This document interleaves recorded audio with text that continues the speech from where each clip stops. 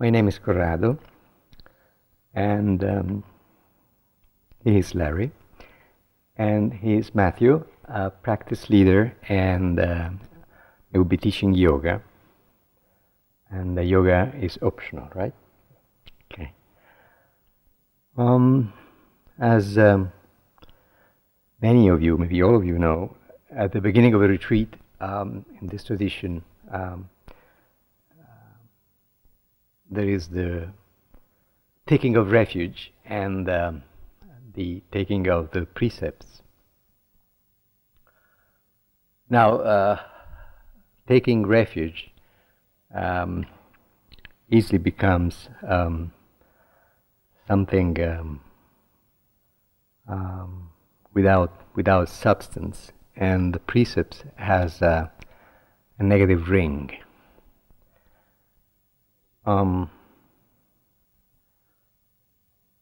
But if we think,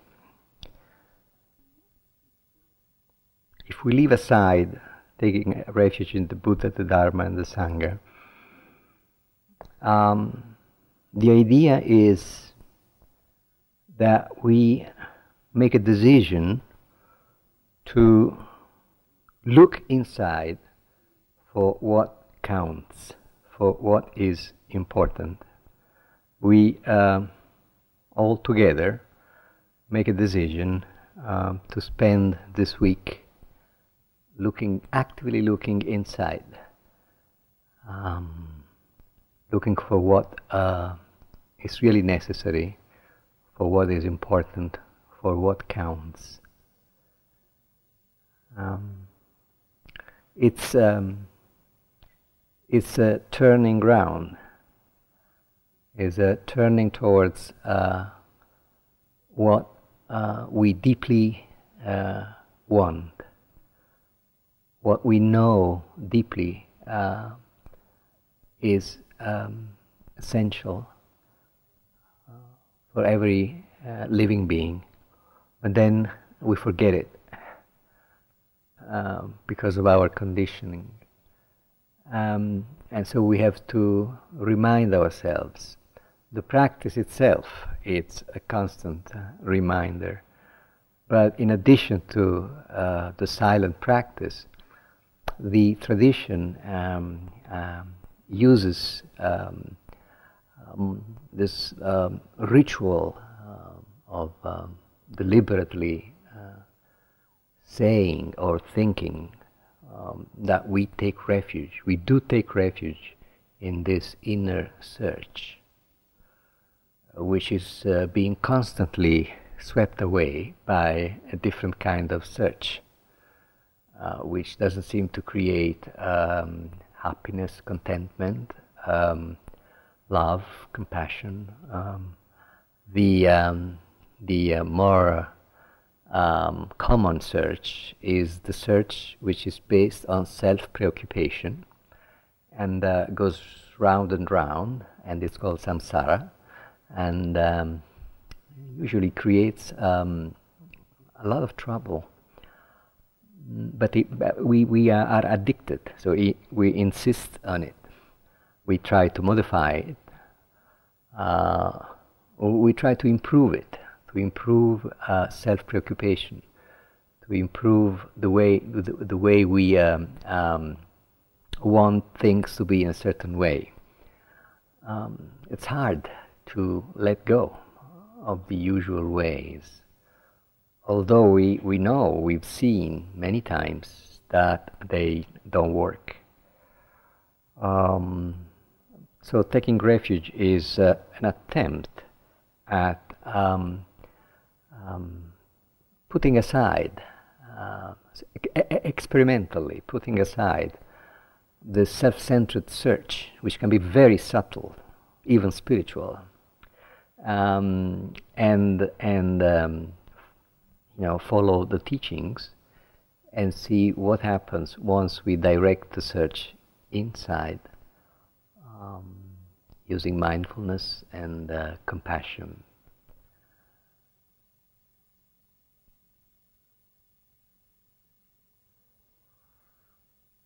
In a famous teaching, the Buddha says that the one who wants to reach that place of calmness, liberation, nibbana, should be skillful in looking for the good, has to learn how to look for the good. It's not something which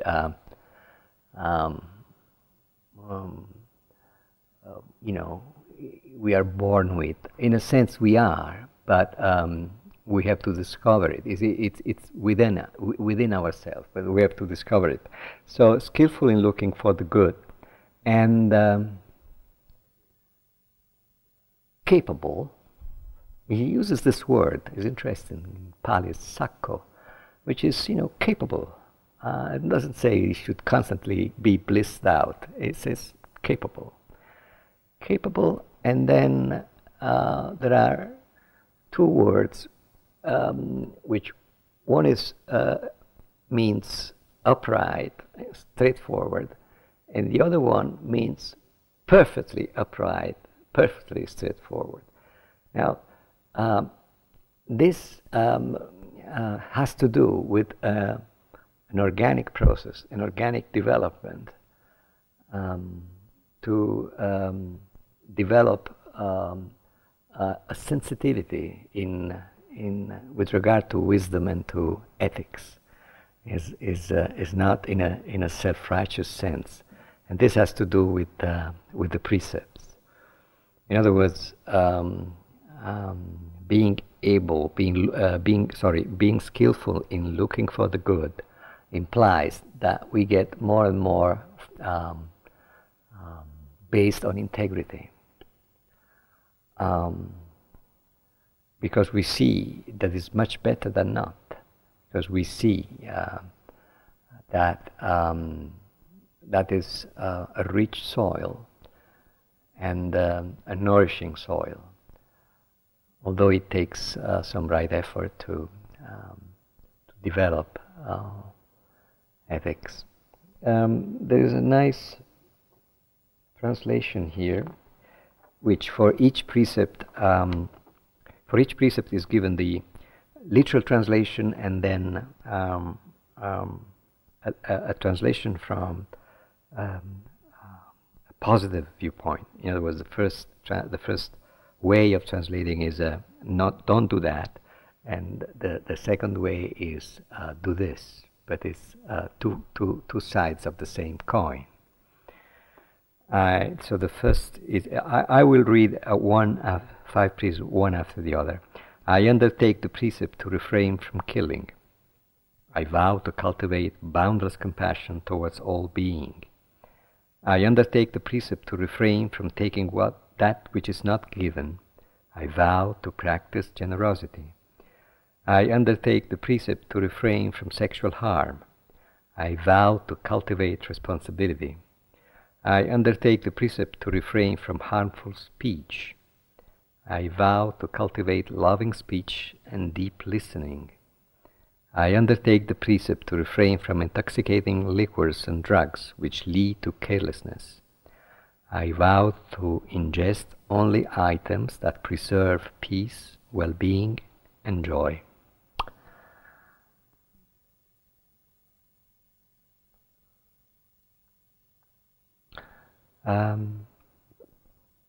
Another meaning of uju, suju, which means upright or straightforward, is simple, becoming simple.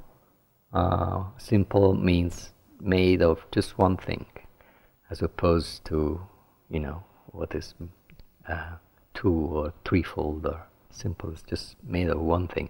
So simplicity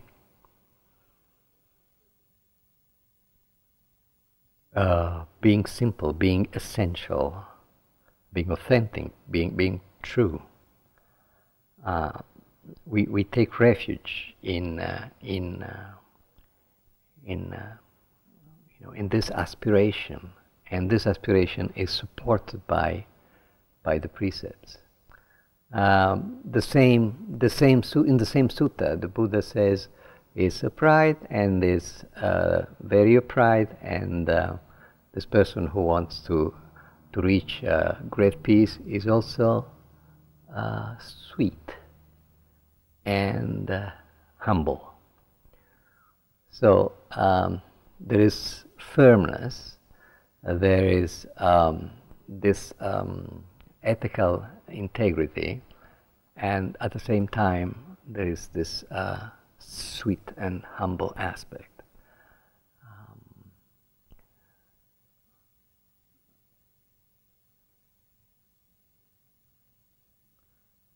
I guess if we meet someone who is full of integrity, sweet and humble, we rejoice. So there's a part of ourselves who instinctively knows that is important. That way, working at developing these qualities, we become better vessels to. We become more spacious. There is, in other words, the less self-importance, the more room for truth.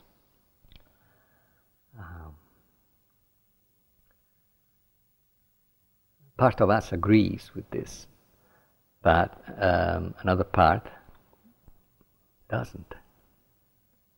Otherwise, would be the end of self-importance, and we don't want the end of self-importance.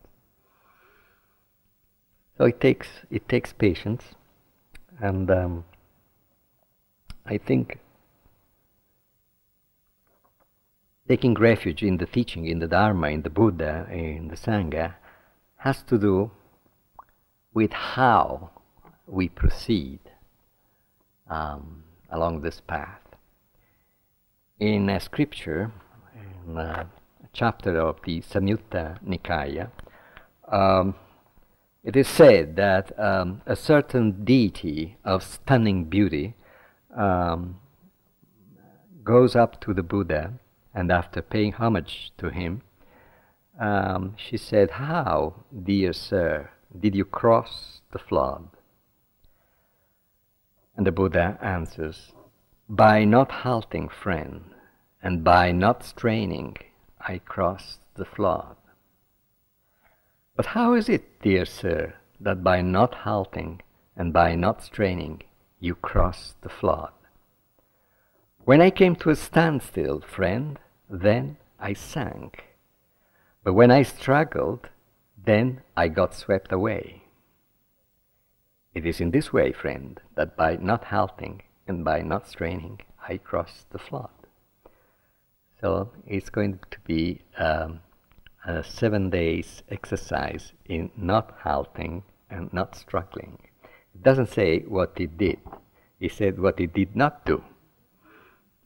So it's for us to imagine, understand, conceive the right way. A practical suggestion is that when we see that we are drifting away or halting, we come back to the practice. And when we are struggling, we drop struggling and see what happens.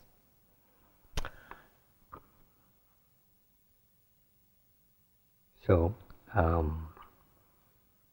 deciding once again, even if we've done it many, many times, to look for what is important, deciding to understand the right way of doing it.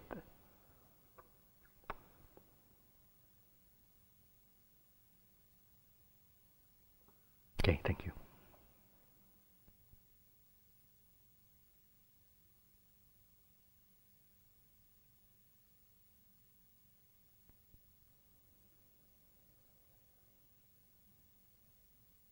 Since everyone here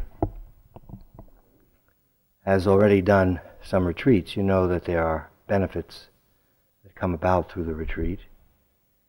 They're written about, talked about, and no doubt you've experienced them. There are other benefits that come that sometimes go unmentioned. You meet good friends here. So for me, teaching with Matthew and Corrado is just that. I met Corrado. This is going to be the 30th anniversary coming up, 30th birthday of IMS. And we met on one of the very first 3-month retreats, so it was some time ago. It was totally in silence. There were no discussion groups, except you would have an individual interview, and there were talks in the evening.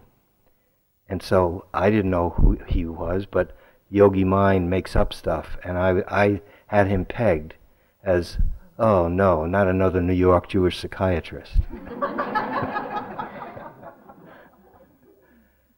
But then the last day of the retreat, you start talking, the last week actually, and there are yogi jobs, and the Buddha saw to it that Corrado and I drew pots together. So we meet, and I'm ready to put up with this another New York Jewish psychiatrist, and it turns out that he says, "Hi, I'm Corrado Pensa, I'm from Italy," or something that came out. So, and we just started talking and walking, and we've been at it ever since. We figured out it's about the 20th time we've led this retreat. And our friendship goes back prior to that. Some years ago, there was a very, very good cook running around in the kitchen and dishing out food. He had a ponytail. That was Matthew. Later on, he turned up at the Cambridge Insight Meditation Center, and one thing led to another, and so now, of course, you can't have as much fun as us. Although you do it on the sly sometimes, I know.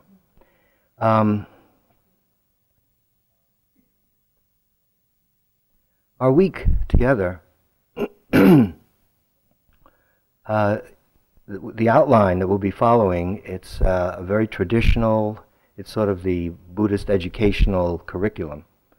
It's sometimes called the 3 pillars, which would be ethical refinement, which Corrado began to say something about tonight, stabilizing the mind, sometimes called concentration, and then developing insight, discernment, wisdom, understanding.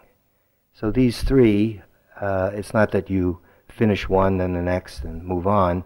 They're always working dynamically, and when you begin to see how you can't separate them, becomes really a way of life. So the ethical part is relatively easy to comply with on a retreat. What's the worst you can do? Is it says, please take 1 cookie, and you take 2. I don't know. I guess there are worse things you can do, but I haven't seen. We're pretty safe here. At least according to if you play by the rules. And this evening we'll start the meditation, and we'll begin the second pillar, which has to do with enabling the mind to calm down, to become more stable, bring it into focus, to quiet itself, to gather all of the scattered energies which are really squandered, as the unexamined mind is just all over the place all day and even into our dreams at night. And bring that together, at least from time to time. We'll be using the breathing as the medium, the vehicle, the place which enables our energy to gather and collect itself, and then move on to to insight work. Other things that will be emphasized will be to live as naturally, to be as simple and natural as you can be, to stay relaxed. If you notice that you're tense, whether it's sitting or doing anything else at the center, relax. And I would suggest a very simple way to do that is just to notice the tension.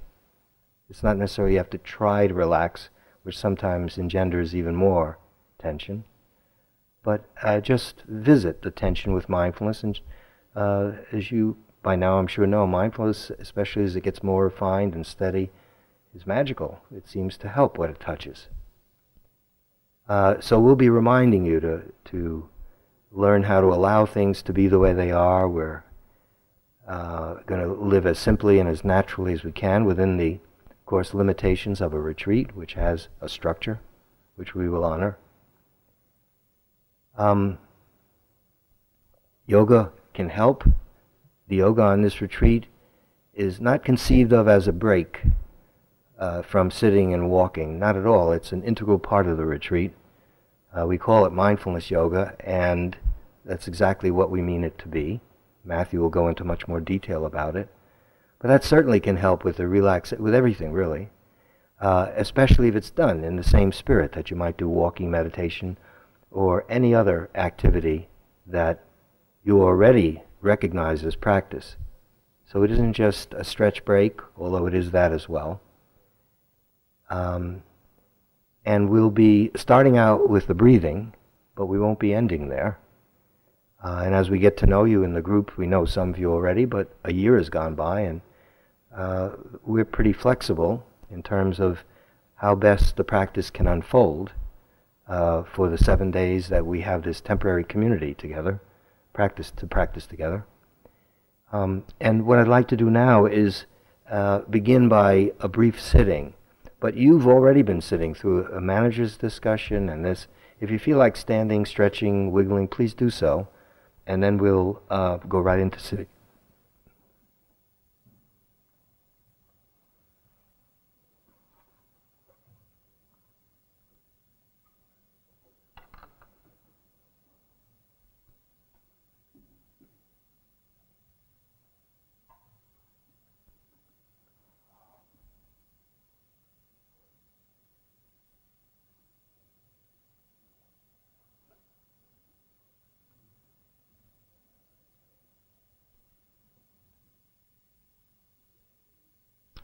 A few ground rules.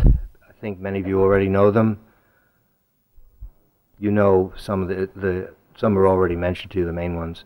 One that I don't think has been mentioned is that it's fine to stand. Let's say if you find your body is, after you've made a number of adjustments, practice with discomfort and so forth, it's fine to stand in place and do the very same practice, whatever your practice might be at the time, only in the standing posture.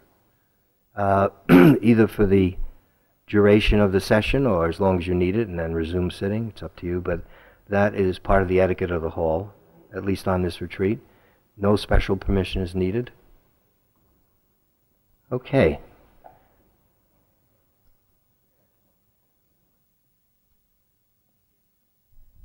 Please assume what for you is the most comfortable posture. Arrange your body and your mind. Bring them together, starting with the body, so that the head, neck, back are in a straight line, but not rigid, just upright. The chin tilted downwards just slightly, that facilitates breathing a bit.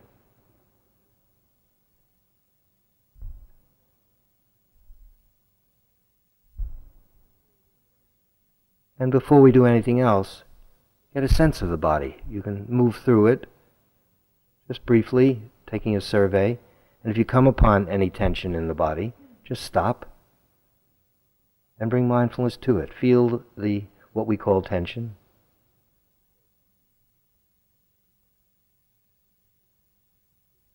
Perhaps it's the jaw, perhaps it's the shoulders. Sometimes our eyes are squeezed shut very tightly. Perhaps we're very determined. We have all kinds of ambitious plans for this retreat, issues we're going to solve, decisions that are going to get made.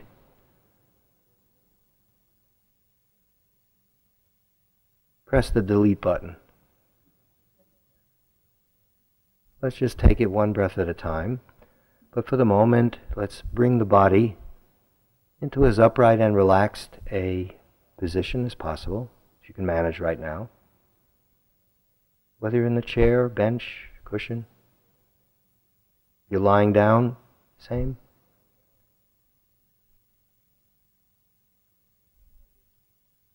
And then notice the quality of mind that you're beginning the retreat with. Any particular mood, preoccupation, thoughts, something left over from the week? Maybe nothing. See where you're starting from. Not trying to fix anything or change anything. We've done it with the body. Now let's look in on the mind. Just looking in on it like this usually helps settle it. However the mind is, it's fine.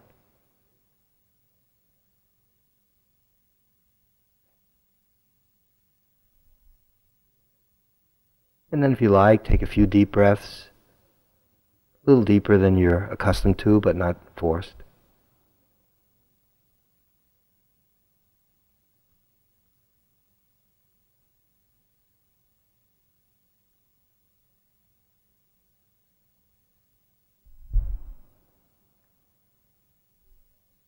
And then simply allow the breathing to flow naturally. You'll be hearing this word allow very often, perhaps other words that are getting at the same thing.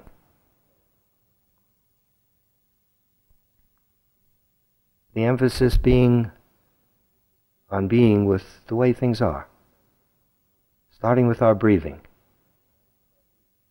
This attitude of allowing, you'll see, will make its way into the remainder of the instructions as they change. So it's a matter of letting the breath happen, not making it happen.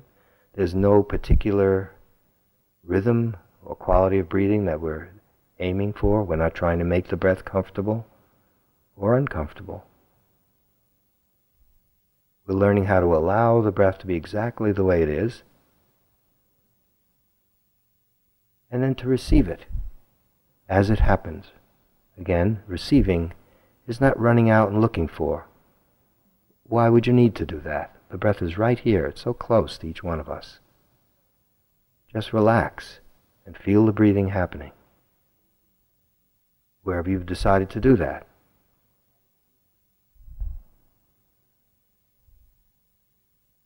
Some it may be the abdomen, some the nose, wherever.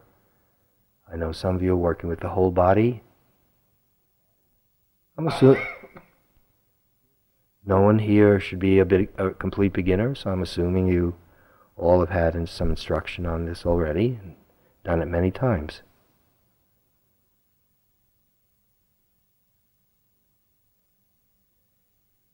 Some of you have had a long day, perhaps of work and then travel, and you're already sleepy. Sit up straight, put some energy in the body, that will help you. It'll just be a brief sitting. Won't be very long at all.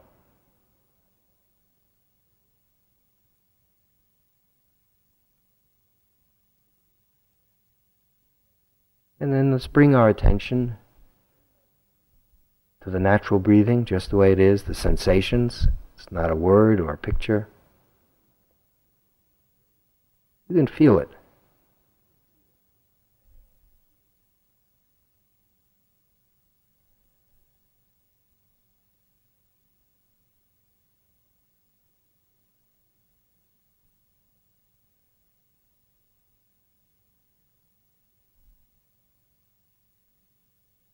Learning to be relaxed and alert at the same time.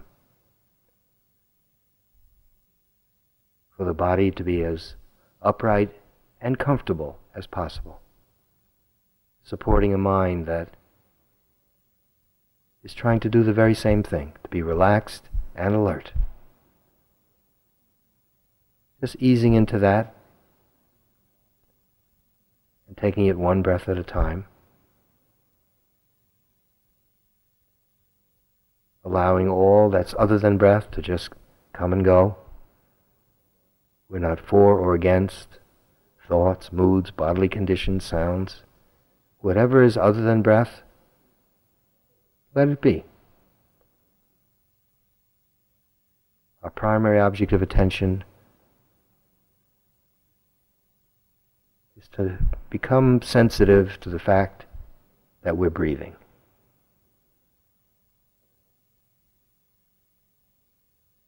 Fact, it's not an idea. You can feel it right now. And when attention happens to slip off breathing, as soon as you become alert to that fact, you realize that you've not been with the breath at all, been caught up in something, could be anything. Simply, gently and easily, without any fuss, without making it into a problem, just ease back. And once again, meet the natural flow of breathing. Receive it.